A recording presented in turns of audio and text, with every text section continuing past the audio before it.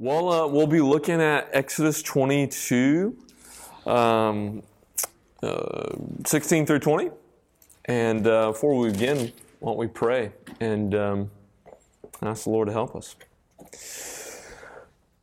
God, we thank you for this day. We thank you for everything that you've given us. We thank you for your word and how beautiful it is. And it is just exhibiting your own beautiness, oh God. Your own beauty. And Lord, I pray that you would help us to be Bereans as we study it, God, and give ourselves over to it. And that God, Lord, by your Spirit helping us, that Lord, we'd attempt to master the text and be mastered by the text, God. For it is your word and your revelation, and this is how you have spoken to us. God, I pray that you would increase our affections for Jesus. Let us continue to understand and comprehend the breadth, the length, the height, and the depth of the love of Christ that is for us. Lord, we love you. It's in Christ's name we pray these things. Amen. Okay, well, like we usually do, Exodus 22, 16 through 20, just these short verses that are jam-packed with lots of, maybe I would say probably unfamiliar topics that we don't normally cover in Sunday mornings or ever. And so anything that stood out to you, anything you want to discuss more, hear more about, or chew on, like that. Anything that stood out to you, resonated with you?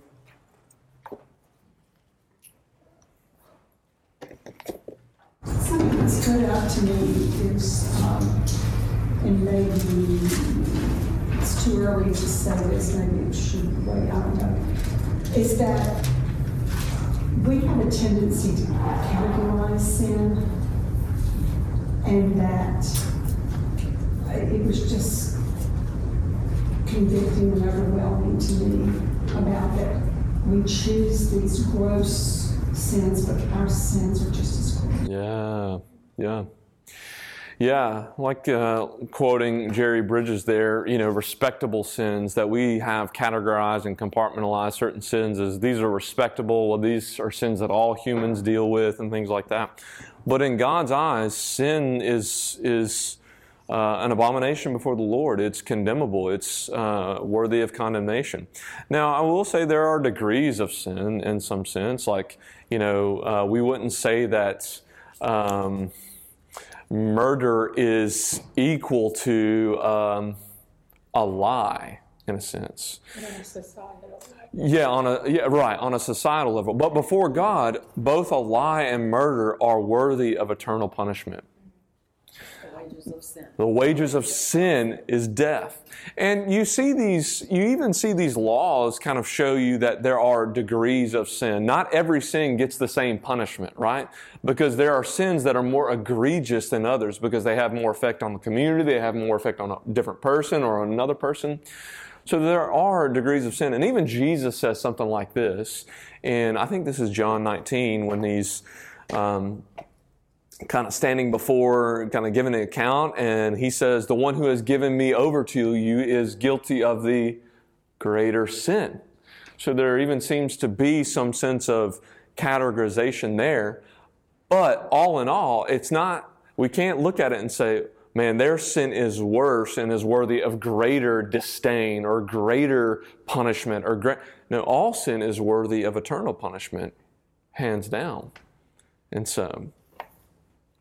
And we should see our sin like that. That whatever sin that we deem respectable, whether that be pride, arrogance, lust, anger, frustration, unrighteous anger, anything like that, is that we can't deem these things as like, that's what humans deal with. That's, that's something that's okay. That's, hey, we all kind of wrestle with that and almost minimize it to make us feel better, to make it seem more normal. But sin is not normal. Can we say that all sin is not created equal? Is that like a fair saying? Or? Sin, all sin is not created equal in the sense of it is all equal in terms of consequence, but it's not all equal in terms of nature. Like sin is different. And I think Romans 1 speaks about this, where people kind of devolve in some sense, and sin kind of progresses almost in a snowball effect. Yeah, I would say that all sin is equal in punishment, but it's not always equal in nature, right? And we see that even in God's laws, that certain sins require restitution. Certain sins require, apologies or something like that. And then certain sins require the death penalty. So. But it's not a problem with sin is that the intensity, if you allow this little bit much, don't recognize sin can grow and then doing more and more like the... That's exactly it. bestiality. Yeah, that's exactly it. It is a snowball. It's a degradation.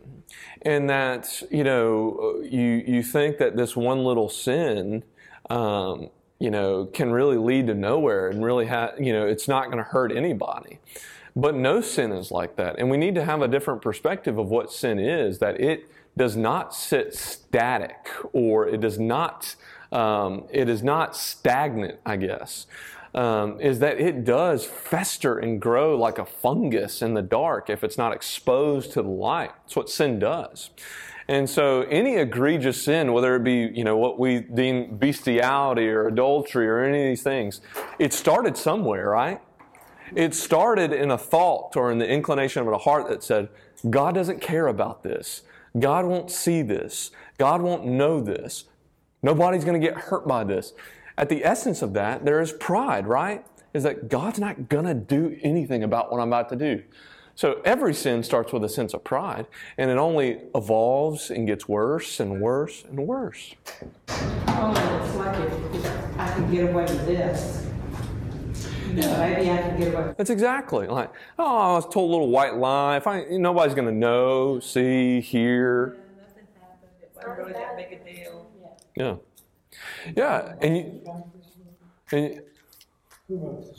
Yeah, Exodus. Moses penned this book. And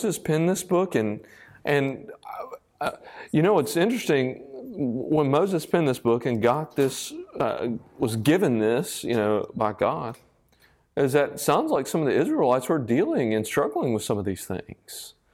Or at the very least, they saw the other Canaanite religions and people around them doing them and said, well, if they're doing it, then what's wrong with us doing it?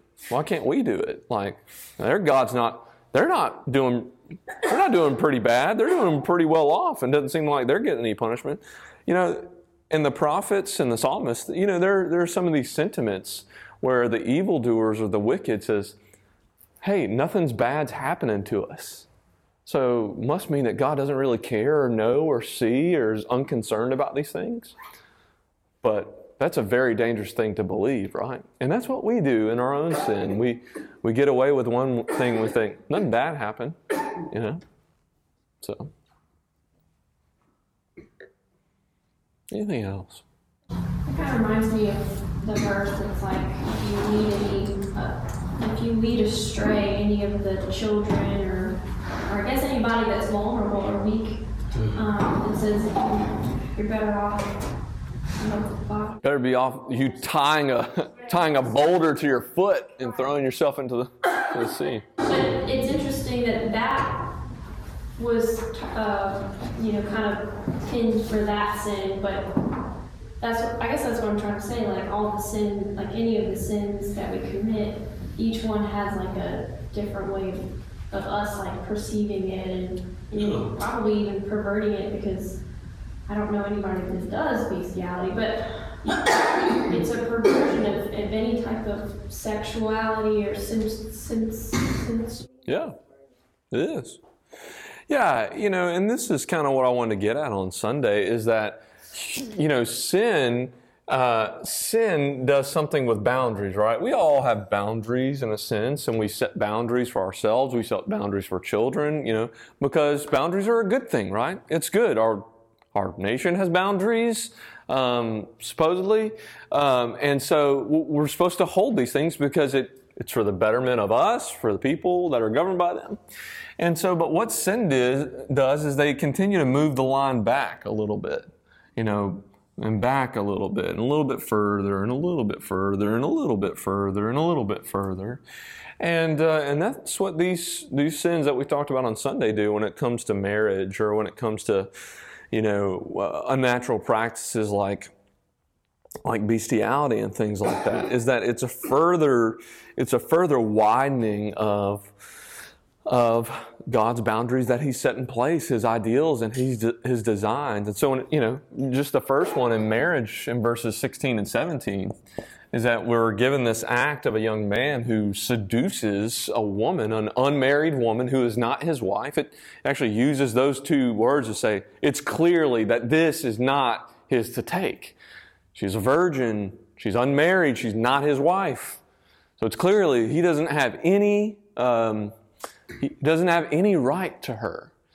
And he seduces her and takes her for himself. Now, there's a sense of expanding the boundaries, or at least dismissing them, to say, because God has set up how marriage is to function and how it's to relate in Israelite world in Genesis 2:24 through 25. Is that a man, woman shall be united in marriage together, leave family and come together as one, and they were together naked and unashamed. And so, but what this does is saying, well, it doesn't really have to be confined to the marriage union, and two, I don't really have to go through the right processes to obtain the right to marry her and enjoy this experience with her. And that's the problem. It's saying the boundaries God has set up, I don't really have to fall in line with those. I can really kind of create my own boundaries in some sense. And it's the bride price? Mm-hmm. What is it? What does it mean? So, in ancient Israel, I think this probably extended, like dowries and stuff like that, extended for a long time in other cultures. But it was the way to signal your desire and intent to marry a daughter. And so to dismiss it and not have to do that is basically saying, I don't care about the process, I don't care about what's supposed to happen. And it's really a dishonoring of the girl and a dishonoring of the family, her family in a sense. Because basically you giving the bride price is saying, this is what she is worth to me to make her my wife. This is what she's worth to me. I know she is worth something to you too. And so I want to show you and signal to you how much she is worth to me and the value she is in my eyes, that I want to go through the proper channels to make it right. So, yeah. But this person's dismissing all those things, saying, I'll go through whatever channels I want to, and it doesn't require those things. Just take what I want. It is. Anything else? Yeah, it's like an echo of the original sin, the take a look, or the look and I saw it and took it. So instead of going to Yeah. It is. Yeah.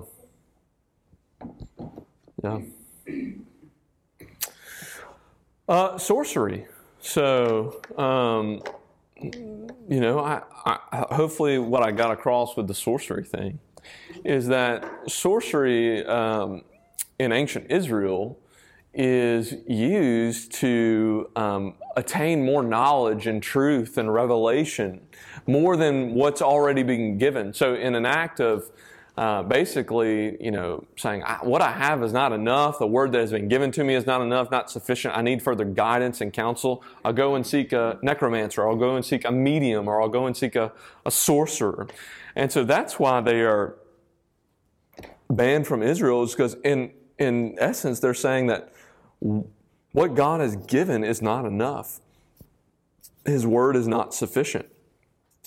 And it also is believed to be that basically in Israel's day, that sorcerers, and I said this kind of in passing, sorcerers, necromancers, mediums, they can see the future, they have the ability to see the future, but they also were to believe to be people who could determine the future. Meaning they're the ones who can construct and ordain and do these things. And, basically those two things, knowing the future and determining the future, are things that only God is capable of doing, right? knowing and determining the future. So they were, in essence, giving them the powers to do these things. And, I'm trying to remember the passage from Jeremiah, but the prophet Jeremiah, which I think we all love the prophets when they get really sarcastic with the people of Israel, but there are places when the prophets get sarcastic with the people of Israel by saying, you're about to go into exile. What can your necromancers do for you now? Basically, it's like, hey, they're telling you that it's not coming. I'm telling you, it's coming. Go and seek them out. See if they can change your future. But what you're going to find out is they can't. And so that seems like what Israel had been doing at the time, is really resting in what their mediums, sorcerers, necromancers were saying. But the prophet, through God's word, is telling them, they're lying to you. How do they even get their, how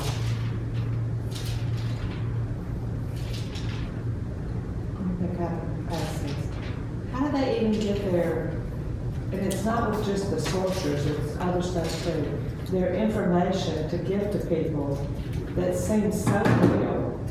Is that some kind of... Like a fortune teller? Yeah, how do they read that? How do they, it's almost like, why does God even allow that to happen? Because that's not part of God, that's part of Satan. So how does it even happen? I don't get it. I mean, it's like, because some of it has been found to be true, maybe a little bit. I mean, they're guessing, or... Yeah. I mean, we know they're guessing. Yeah. We know they're guessing because, Yeah. we know. Yeah, well, if y'all want to turn to 1 Samuel 28, we can look at that. I know I said that in passing and told you the story of the witch of Endor with Saul. But up until this point, Saul's kingship is just a crash and burn, right? From the very beginning, it wasn't supposed to happen, right? Tell me again, 1 Samuel 28.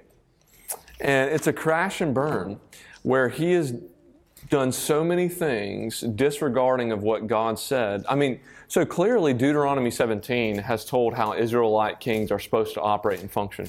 They're basically not supposed to have any interactions with Egypt. They're not supposed to get or buy or sell with Egypt or any of those nations. Not supposed to have many wives.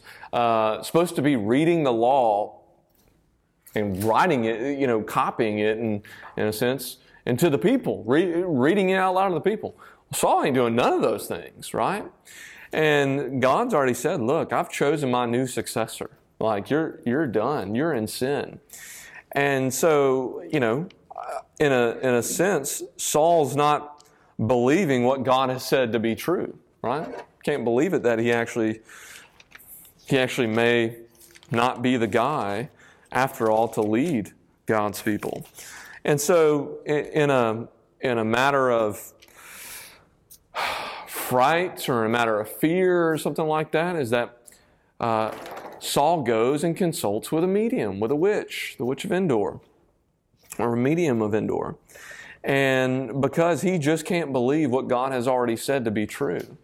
And that God's basically, it seems like, turned a blind, just a deaf ear to him in some sense. And so this is what it says, 1 Samuel 28:3. And I'll just read all of 28 because it's a really interesting story, what happens. But so start verse 3. Now Samuel had died, and all Israel had mourned for him and buried him in Ramah, his own city. That's a really important thing to remember. Samuel, a very influential, important figure in the life of Israel. Samuel the prophet gave guidance to Israel, tried to lead them in the right way, but he died, and that was something that brought sadness to Israel. And Saul had put the mediums and the necromancers out of line. That's another good thing to remember. So Saul had done something right. He was supposed to put all the necromancers, mediums, witches, sorcerers out of the land. They weren't supposed to dwell with Israel because they would be tempted to go to them and find consultation from them. This is where it gets even more interesting. So he's done that, right? The Philistines assembled and came and encamped at Shechem, and Saul gathered all Israel, and they encamped at Gilboa. When Saul saw the army of the Philistines, he was afraid, and his heart trembled greatly. So in this moment, he sees his enemies, surrounding him, right? Surrounding the people. And he is terrified. He doesn't know what he's going to do. He knows that he doesn't have the power to overtake them and things like that. And when Saul inquired of the Lord did not answer him either by dreams or by Urim or by the prophets.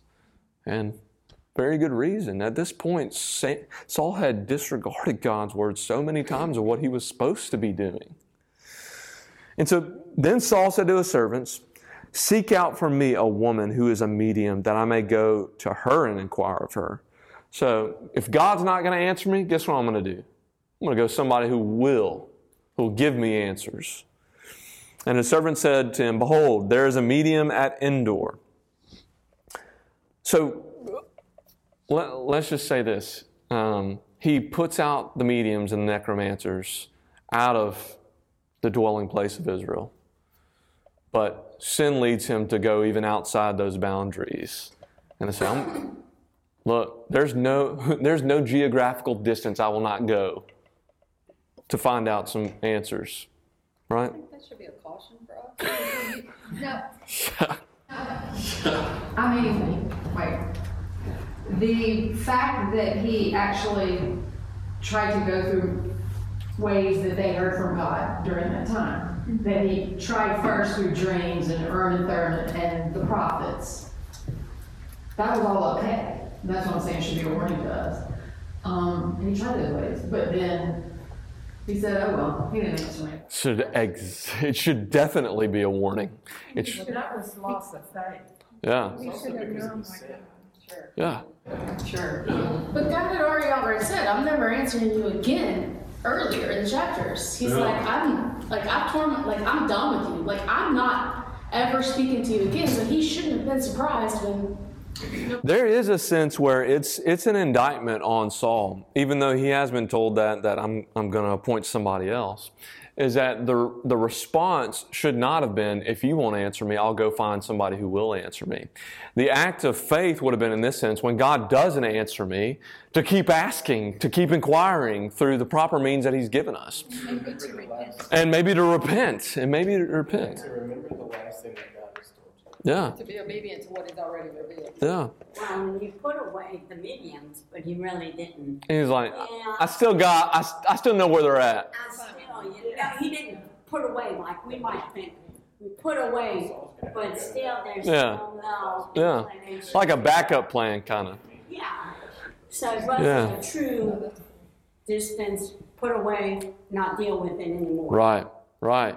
Yeah, it's what he should have done, what we see faithful people doing, and even Samuel and in the Psalms, is that when God doesn't answer, it's not that we go and look for other answers somewhere else. The psalmist, Hannah, in the book of Samuel, inquires of the Lord, "Why haven't I been given," she's praying, "Why haven't I been given a baby?" And I'm watching these other people, and she continues to cry out to the Lord day and night. The psalmist does these same things. When God, "Why, my God, have you forsaken me?" Kind of those things. And where is God? I don't hear an answer from Him. But the act of faith is not saying, "I've gotten no answer, I'll go find it somewhere else." The act of faith is saying, "I've got no answer, therefore I must patiently wait on the Lord." What Psalm 33 says. Sometimes with our sin, we confuse stopping and pausing, Yeah. right? And he just paused Yeah. with the mediums. He didn't stop. That's right. And we Yeah. do that with our sin sometimes. We just Yeah. pause from it a while, and then we kind of find our way back. That's right. Yeah. Yeah, like I was telling Gant, there's like a backup plan in some sense. It's like, well, I know where these people are at. We put them over there in Endor, Yeah. And I think sometimes I'll make provisions for like future things, like, Yeah. I won't, take out the TV, or I won't, I don't know, just little things, I guess. I can't really think of one right now, but I know that I'm doing it. Now I know. Like before, my eyes were open, I was like, that's just life, that's just behavior. But now I'm like, you Yeah. stop. But I always feel like I make some sort of provision. It's getting smaller and smaller, but it's still there. Yeah. And so to start back in 8, it only gets worse here. So Saul disguised himself. I really wish I would have looked up that word, disguised himself, because I think it's the same word that happens in Judah and Tamar story. Remember, he disguises himself and he goes and he takes Tamar and, I think it's the same word, but I could be wrong. This is 28:8. It is.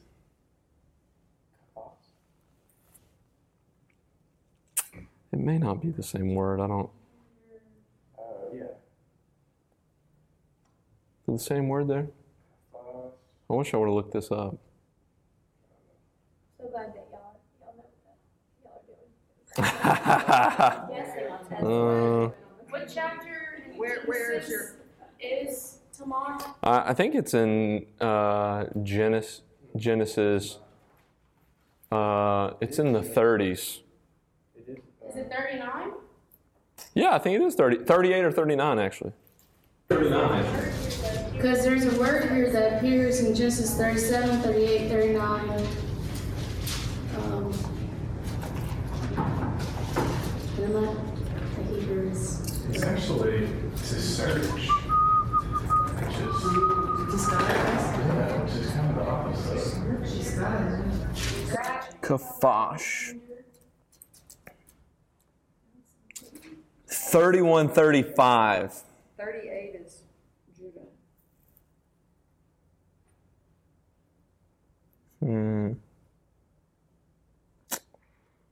Yeah, Kafash.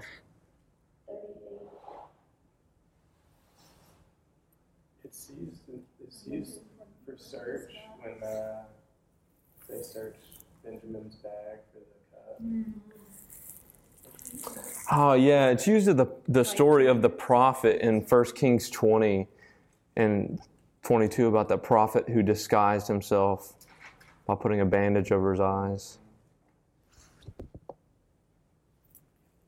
Yeah, I'm thinking a different word, sorry. So, but in general, disguising yourself is never really a good thing when you're trying to hide your appearance. When it seems to appear to always be deceptive in essence, right? To disguise yourself, you're trying to do something that will go unseen, and so that's what Saul does. He disguises himself. He doesn't want people to know that the king is going to a medium. Doesn't want the medium to know that he's a king, right? And so he and 2 men went with him, and they came to the woman by night. Another interesting fact. When things happen at the night, it's not very good. It's meaning they're trying to keep things secret. For example, in John chapter 3, Nicodemus goes to Jesus when? At night. He goes to him at night because he's a religious leader and he does not want people to know that he is going to question Jesus because he seems like an interesting fellow. Right? So, going at night. He said, "Divine for me a spirit and bring up for me whomever I shall name to you." The woman said to him, "Surely you know what Saul has done." So clearly she doesn't recognize him, right? And it's funny because this is almost an indictment on him. And he's like, I think you know what the king has said, that we shouldn't be doing this, right? So he should have recognized her words. I know you know what the king said. He said we can't be doing any necromancy. And he says, "How has he cut off the mediums and the necromancers from the land? Why then are you laying a trap for my life to bring about my death?" But Saul swore to her by the Lord, "As the Lord lives, no punishment shall come upon you for this thing." Whoo, scary place to be, right? Oh, don't you worry. Ain't nothing going to happen to you. Something's going to happen to Saul, though. Then the woman said, "Whom shall I bring up for you?" He said, "Bring up Samuel for me." When the woman saw Samuel, she cried out with a loud voice. Again, this is where I think that she didn't really... She's surprised what she's done. She's like, whoa. Don't you get this picture of Ghost? Oh, yeah. She didn't do it. She didn't do it. For the first thing, she's like, "Oh man, I've tried this for 30 years and this is the first time. I've never had this happen before. Yeah. She's like, whoa, I don't know what I've just done. It wasn't a Casper the Friendly. It was not a Casper the Friendly. Samuel was not happy.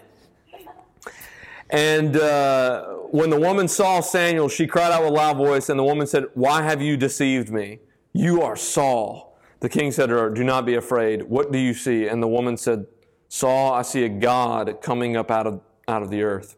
Wait, he says a what? A God. A little G. So basically, there is a supernatural figure coming up. Spirit, yeah. He said to her, "What is his appearance?" And she said, "An old man is coming up, and he's wrapped in a robe." So he's someone of high regard. And Saul knew that it was Samuel, and he bowed with his face to the ground and paid homage. Then Samuel said to Saul, "This is not the greeting that Saul was expecting. Why have you disturbed me by bringing me up? What are you doing? What are you doing here, Saul?" Saul answered, "I'm in great distress. The Philistines are warring against me, and God has turned away from me and answers me no more, either by prophets or by dreams. Therefore I have summoned you to tell me what I shall do." And Samuel said, "Why then do you ask me, since the Lord has turned from you and become your enemy?" Why are you asking me when he's already been clear what he said? Why are you saying it? Why are you inquiring? You already know what he said.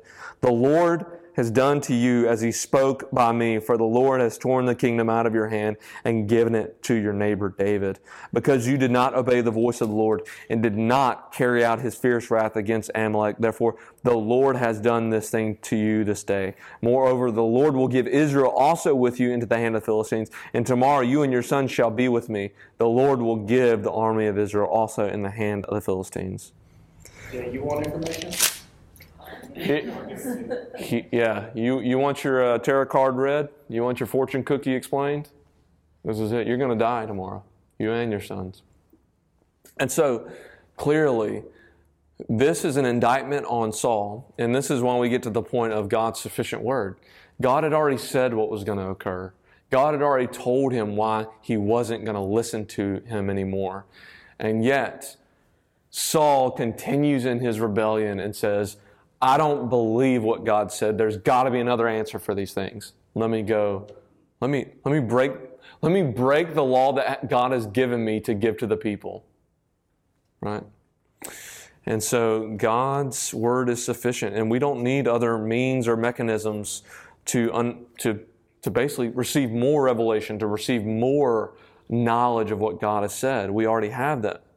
And God is clear. And this is why I said, look, we don't need to play around with Ouija boards and palm readers and psychics. And I'm not saying that, well, one, they're creepy. But two, they're frauds. They're frauds. And you're asking them to give you something that they have no ability to give you. That's one of those things I always wanted to do. Just to see what they say?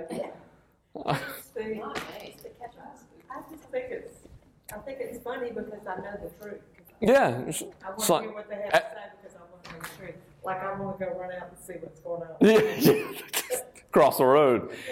Yeah, they can't give you anything. Okay. I have never heard this text preached the same. From 1 Samuel 28? Yes, I've never heard it preached the same because I have heard that this was an evil spirit that brought Samuel up, and then I have heard that this was all God doing this. So what is it? Yeah. First off, I would say mediums and necromancers are evil because they're trying to play with something that they have no ability to play with. Second, they don't have any power to resurrect or to bring up people from the dead. Only God has the power to bring up people from the dead. So I don't think this text gives any credit to the medium in Endor.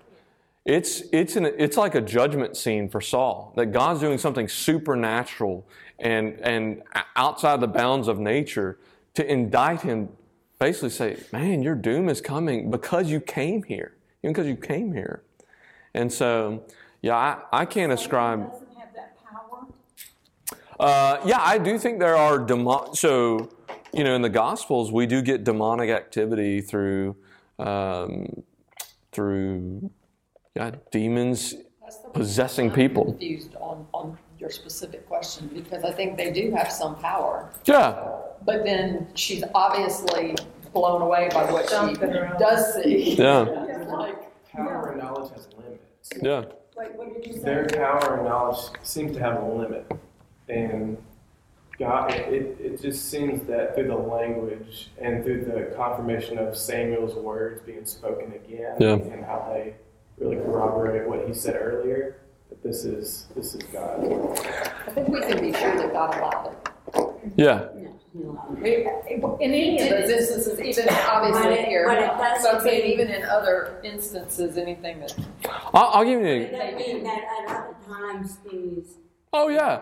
Well, look, we've already seen this in the book of Exodus. We've already seen this in the book of Exodus itself, is that Pharaoh has his own magicians, and they do seem to have some dark power to do certain things.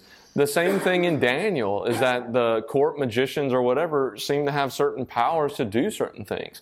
I mean, what you see in the book of Numbers, in Numbers 22 through 24, is that, the Balak and Balaam stories. Balaam seems to be a, better word, witch doctor in some sense.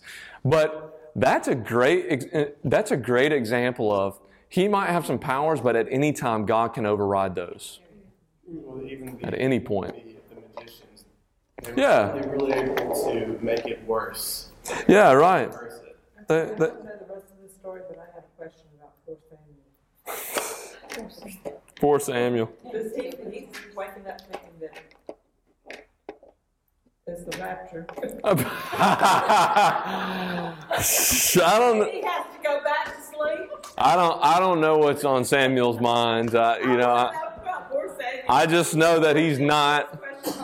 I just know that he's not happy that Saul, the guy that he left there to rule Israel's people, has. No, I don't think he's confused by that. I think he's more horrified at the depths of sin Saul went to than anything else. He's like, do you not understand what you just did? You broke God's commands by not killing the king when you were told. You try to offer sacrifices of animals he clearly told you to kill. You, how far into your disobedience are you, willing to go is what I think Samuel's like. Do you not understand what you just did? Well, rejected you for lesser sins and you created bigger ones now? Ultimately, in Samuel's comment, it's like, why haven't you believed the Lord? What the Lord has said? Like, why? You're coming here for answers. Why God is?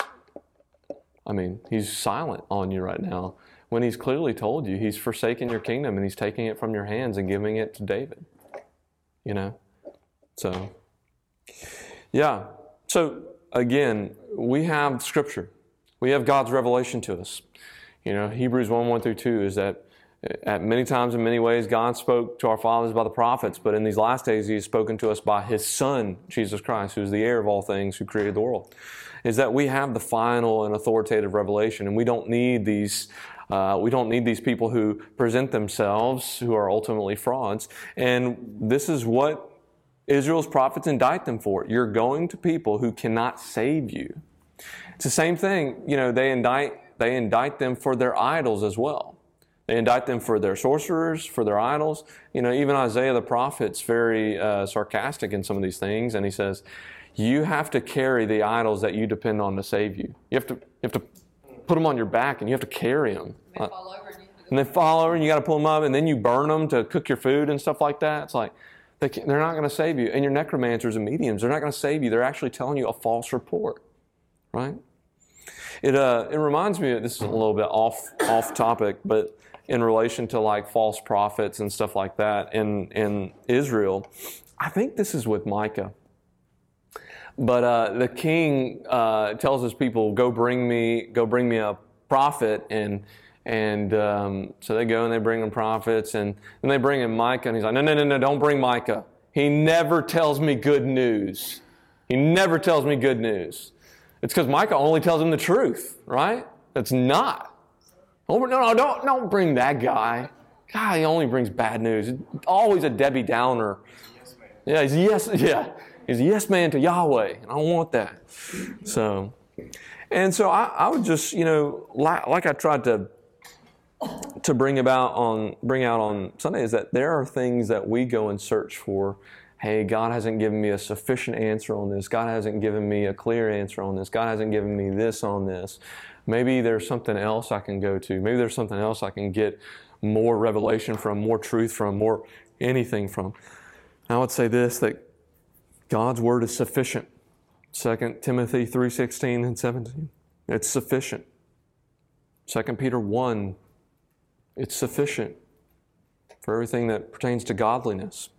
So, and then bestiality. We've already kind of toyed around already with this, and we've seen how boundaries of sexuality have been expanded, in that I don't have to go through the proper means. I can take whoever I want, whenever I want, to be intimate with. But also, these boundaries get expanded. Like, it doesn't matter who I, have sexual relations with or what. It doesn't. Those boundaries shouldn't apply. And it is grotesque. It is a sense of rearranging God's order, and that's what I really want to get at. Is that in Genesis 1 and 2, along with God making everything, is that He also made distinctions through things. He's made distinctions. There's trees, and there's the sun and moon, and stars, and things like that. Terrible drawings, but then there's things that crawl on the ground. There's things that fly in the air.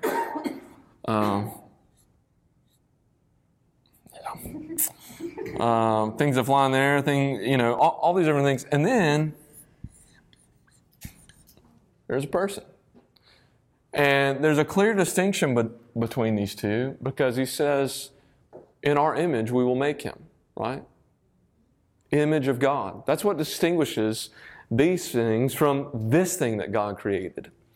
Now, what a sin like this does, bestiality, is that it removes this distinction, wherein all these things are of equal importance and status, right? And so it's erasing distinctions that God has given in creation. And, I unfortunately did some research and looked up some of this to see. But there are movements towards this. People are marrying animals and dogs and holograms and stuff like that. People are doing that. Again, that's in our own cultures, that people are trying to erase the distinctions and designs that God has put in place from the very beginning in creation, saying that everything is of equal status. But that's not true. Everything is not of equal status.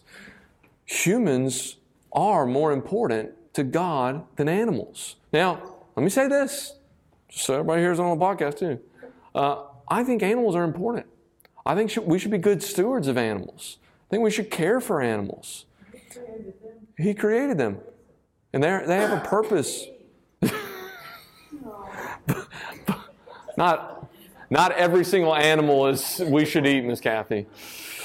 But they're not all the same. And Jesus, I think, makes this same argument in Matthew chapter 6. If you remember, one of my favorite passages, I think the one that I read the most out of every passage in the Bible, is when Jesus directs His Sermon on the Mount at worry and anxiety. He says, do not be anxious, right? And then He points their eyes to something. He says, look at the birds of the air and look at the flowers of the field. Look how that God provides for them. They don't worry about what they're going to wear. They don't worry about what they're going to eat or drink, and God gives them everything. And He says, how much more you? That is Jesus' way of saying there is a distinction there between flowers and animals and people. You are of more value.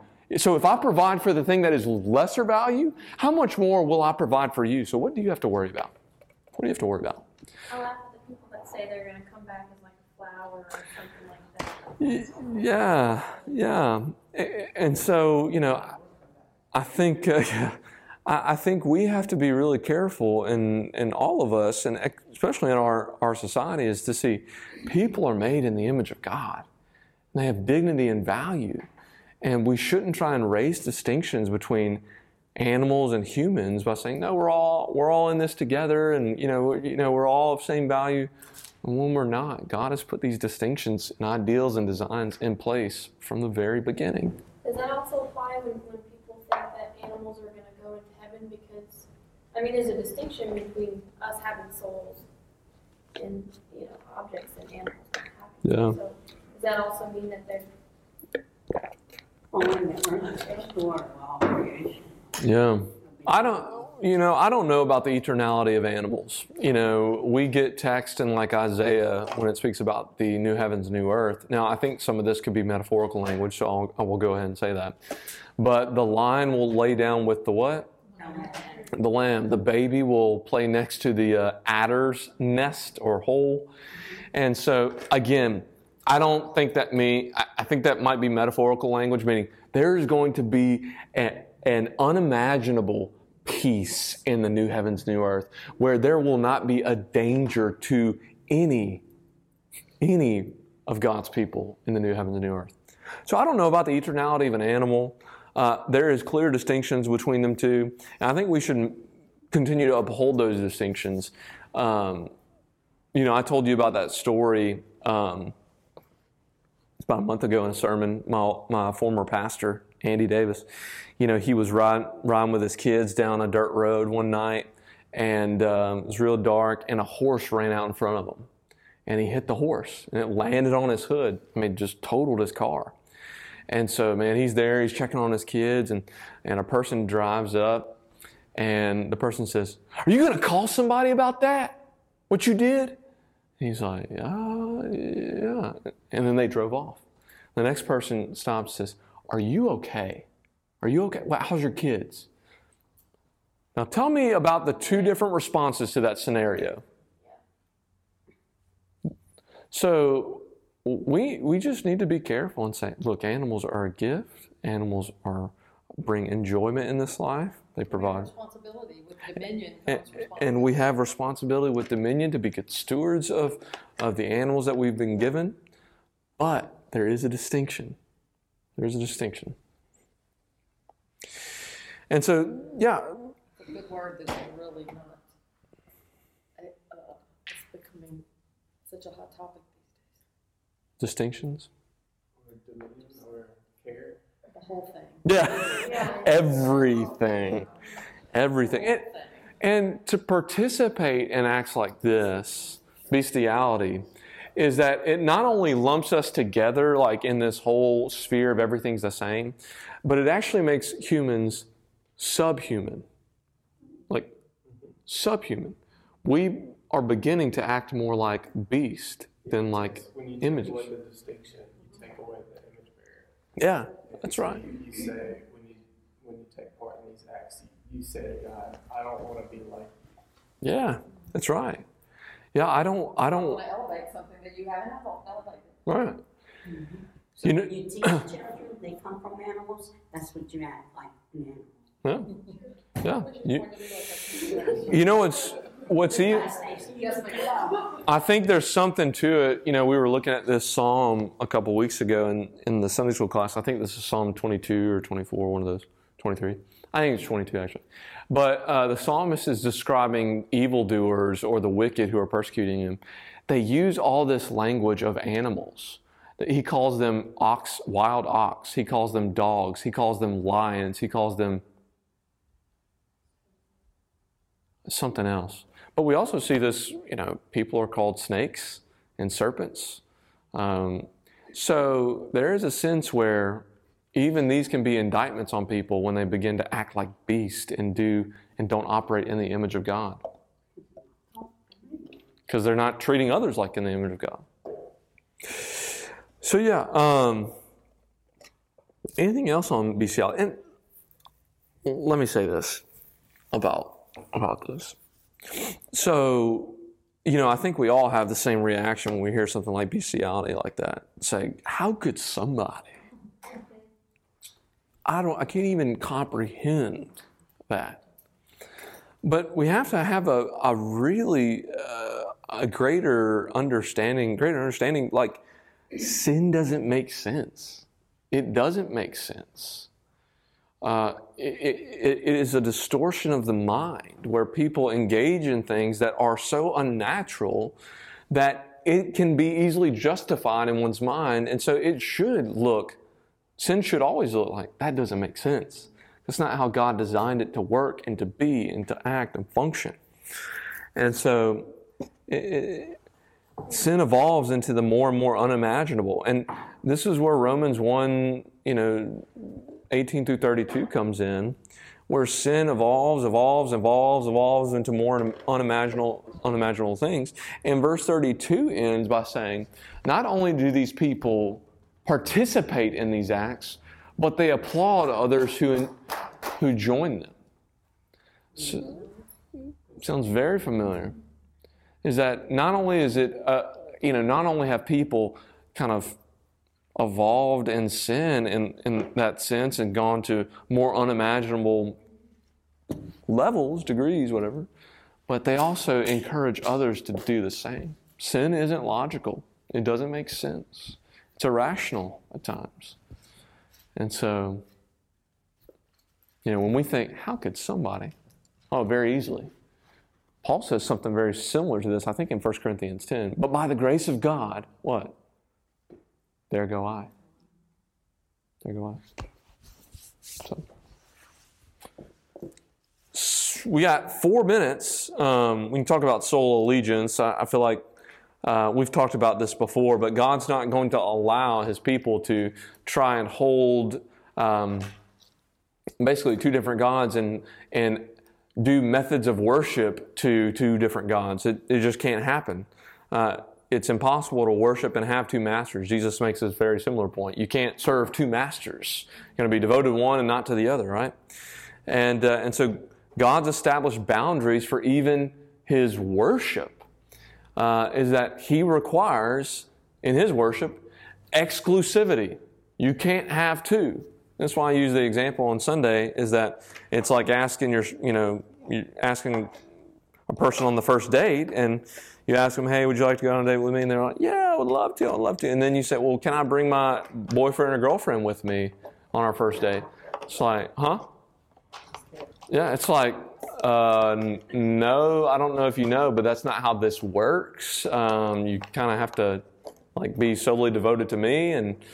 And so this is no longer available. Yeah, it's like God set up boundaries, and that it matters how and what we worship and in what ways, and that there's such a seriousness to this prohibition that these people who do these things are to be banned, to be brought out of Israel, to be executed at times, because it's so pervasive in Israel, and if it's allowed to exist, it will corrupt the whole people. We see this in the Bible. I mean, I think I mentioned Solomon was the worst, I guess best example of this is that he marries Pharaoh's daughter, and what happens is that she can't, she brings with her all her idols and all her gods, and therefore he starts worshiping her gods, and he starts building altars to them, allowing altars to be built to them. So you see how, again, sin doesn't sit stagnant, and it's going to affect you if you allow it to exist in your life. If you allow it to exist in your life, don't think that you can compartmentalize it and, put it off in this room where it can't ever touch you. It will. Sin has pervasiveness and strength to it, where it will affect you if you allow it to exist, if you don't kill it. And this is why John Owen can say the things like, be killing sin, or sin will be killing you. And this is why Paul says in Colossians 3, put to death every sin, and then he just lists them out. Put them to death. You can't do that apart from God. You can't do that in your own energy. Yeah, there's no amount of classes that you can take. There's no amount of self-discipline that you can do apart from God and the working of the Spirit to kill sin. You need God's help. There's no way you can do it apart from the Lord. I have a question. So all three verses, 18, 19, 20, kind of end in like a similar theme, like these people are not allowed to live. Mm-hmm. What does it mean? Like, are they physically being put to death and it's considered righteous because it's... Yeah. Yeah. Or, Yeah, there's some debate over, you shall not permit a sorceress to live. So it's almost like in the Hebrew, it's the word like to be, or I guess to live. It could be taken as in like to live, like to dwell, to have residence among you. And that would kind of make sense about the Witch of Endor, right? That she's not allowed to live in their, I guess, dwelling, like not to be around them. So, yeah, and then it's clear the person who lies with an animal shall be put to death. Is a death penalty. Yeah. It's not just a banishment. Yeah, it's not just a banishment. so then that's when it's okay. Yeah, there's Yeah, that's, Okay. yeah, it seems like that is the instruction. But I don't know if I would say that's what it's So we got, first off, we got to remember that, these laws were given to Israel.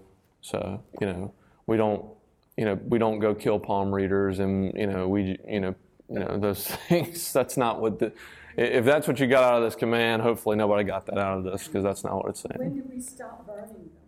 When did we stop burning witches? Yeah, I mean, Yeah. in the early, in our country, Salem witch trials. Yes. Yeah. And man, if you sneezed wrong, you were a witch. I mean, like it was scary. And so, but there's a seriousness to it in Israel. And so Seriousness with God. yeah, because it's seriousness with God. I mean, the ban or I think how the ESV puts it, devoted to destruction, is the same word that's going to be used in the conquest narratives in Joshua. So when they're told to go into the land and to devote these things to destruction, right? Devote this to destruction. Now, I will say this about the Joshua conquest. When they're told, like to the Midianites or something, like go and devote them to destruction, wipe them out, I don't know if it always necessarily means killing every single person until, because you see that in Joshua that they go into the Midianites and they devote it to destruction. Well, later in a couple of chapters, there's still some Midianites around. So, yeah, and they allowed some people to come and live among them who would ascribe and pledge allegiance to Yahweh. So clearly, devote to destruction is not total annihilation. It would kind of be like our way of hyperbole in the sense of like, I played Genevieve in basketball and I completely destroyed her, where she is no longer on existence on this earth. Remember on Pirates of the Caribbean when Jack Sparrow's in jail and they're talking about the stories of the Black Pearl and there were no survivors, and Captain Jack Sparrow says, then where did the stories come from? Yeah, it's exactly. If you want to read more about this topic, about kind of the morality behind these bans or these bans to destruction, Paul Copan, C-O-P-A-N, has written a great book. Paul Copan, C-O-P-A-N. And it's called Is God a Moral Monster? And it's basically, responding to these accusations that God is a immoral, genocidal monster who just, does these things. And he looks at this language, ban or put to destruction, and brings out some of those similar insights. That's what's kind of shaped me in thinking about this language in the Bible. And so, really helpful on that. But these sins are serious because they're an affront to God. They're in rebellion to God. They're unrepentant. They're not wanting to change their position. And they can so easily lead Israel to a way, which they ultimately do. So was the destruction, like when they went into those communities, was it like their like their military, their spiritual leader, like their leadership. Yeah. We destroy a community if we wipe all of that out at one time. That's a great. Yeah, it seems to be more of a military campaign. And so this is not like, and this is what some of the ways that this has been presented, I think, in the conquest that's incorrect. Like that Israel is ransacking the Midianite village in the night and slaughtering, innocent children and women, No, this is two people who have met on a battlefield, and Israel has won and conquested Midian through military battle. So, unfortunately, that's what some people present these conquests, that they're so immoral because that's what they're going in the hiddenness of night and taking people and doing that. And that just doesn't seem the way that Joshua actually reads and says these things. Well, in the coming chapters, God will continue to say, "I will drive them out." Yeah. I will drive them out. So more than likely, what was utterly destroyed were the few that absolutely refused to leave when wanted driving them out. to fight back, The ones that stayed and fought back, No. those are the ones that were utterly destroyed. But if you left before that, they didn't. It's not like Israel hunted every last one of the ites down. No, there was many occasions, like Chance said, there was many occasions where when people were driven out, is that they had sojourners living among them. And who are the sojourners? They're the people who didn't have a dwelling place or residence. And we'll talk about sojourners this week. So, Sojourners this week. So a bigger picture is to see the purpose, and the purpose is to cleanse the land, to get the land to be basically a bigger tabernacle, so that the land is holy, and it can't have idol worship, can't have these things. So drive them out, so the land will be holy. yeah, there's in the Old Testament, there's never presentations of what's going on that Israel's doing as genocidal. To my knowledge, there's really kind of like one place where there is an attempt to genocide, and that's in the book of Esther, when Haman tries to basically kill all the Jews. I mean, that's the only time in the Bible that we hear of genocidal language, and they're on the receiving end, but never are they presented as the ones who are enacting genocide. That's not the language that the Bible uses of these. So. Well, let me pray for us. God, I thank you for this day. Thank you for this discussion. And I pray, Lord, that you would continue to help us as we think through these difficult topics, as we study them, that God, we would learn and grow in the grace and knowledge of Jesus. We would see that he is the author and perfecter of our faith, and that, God, we would worship him rightly. Lord, we love you, and it's in his name we pray these things. Amen. Thank you all.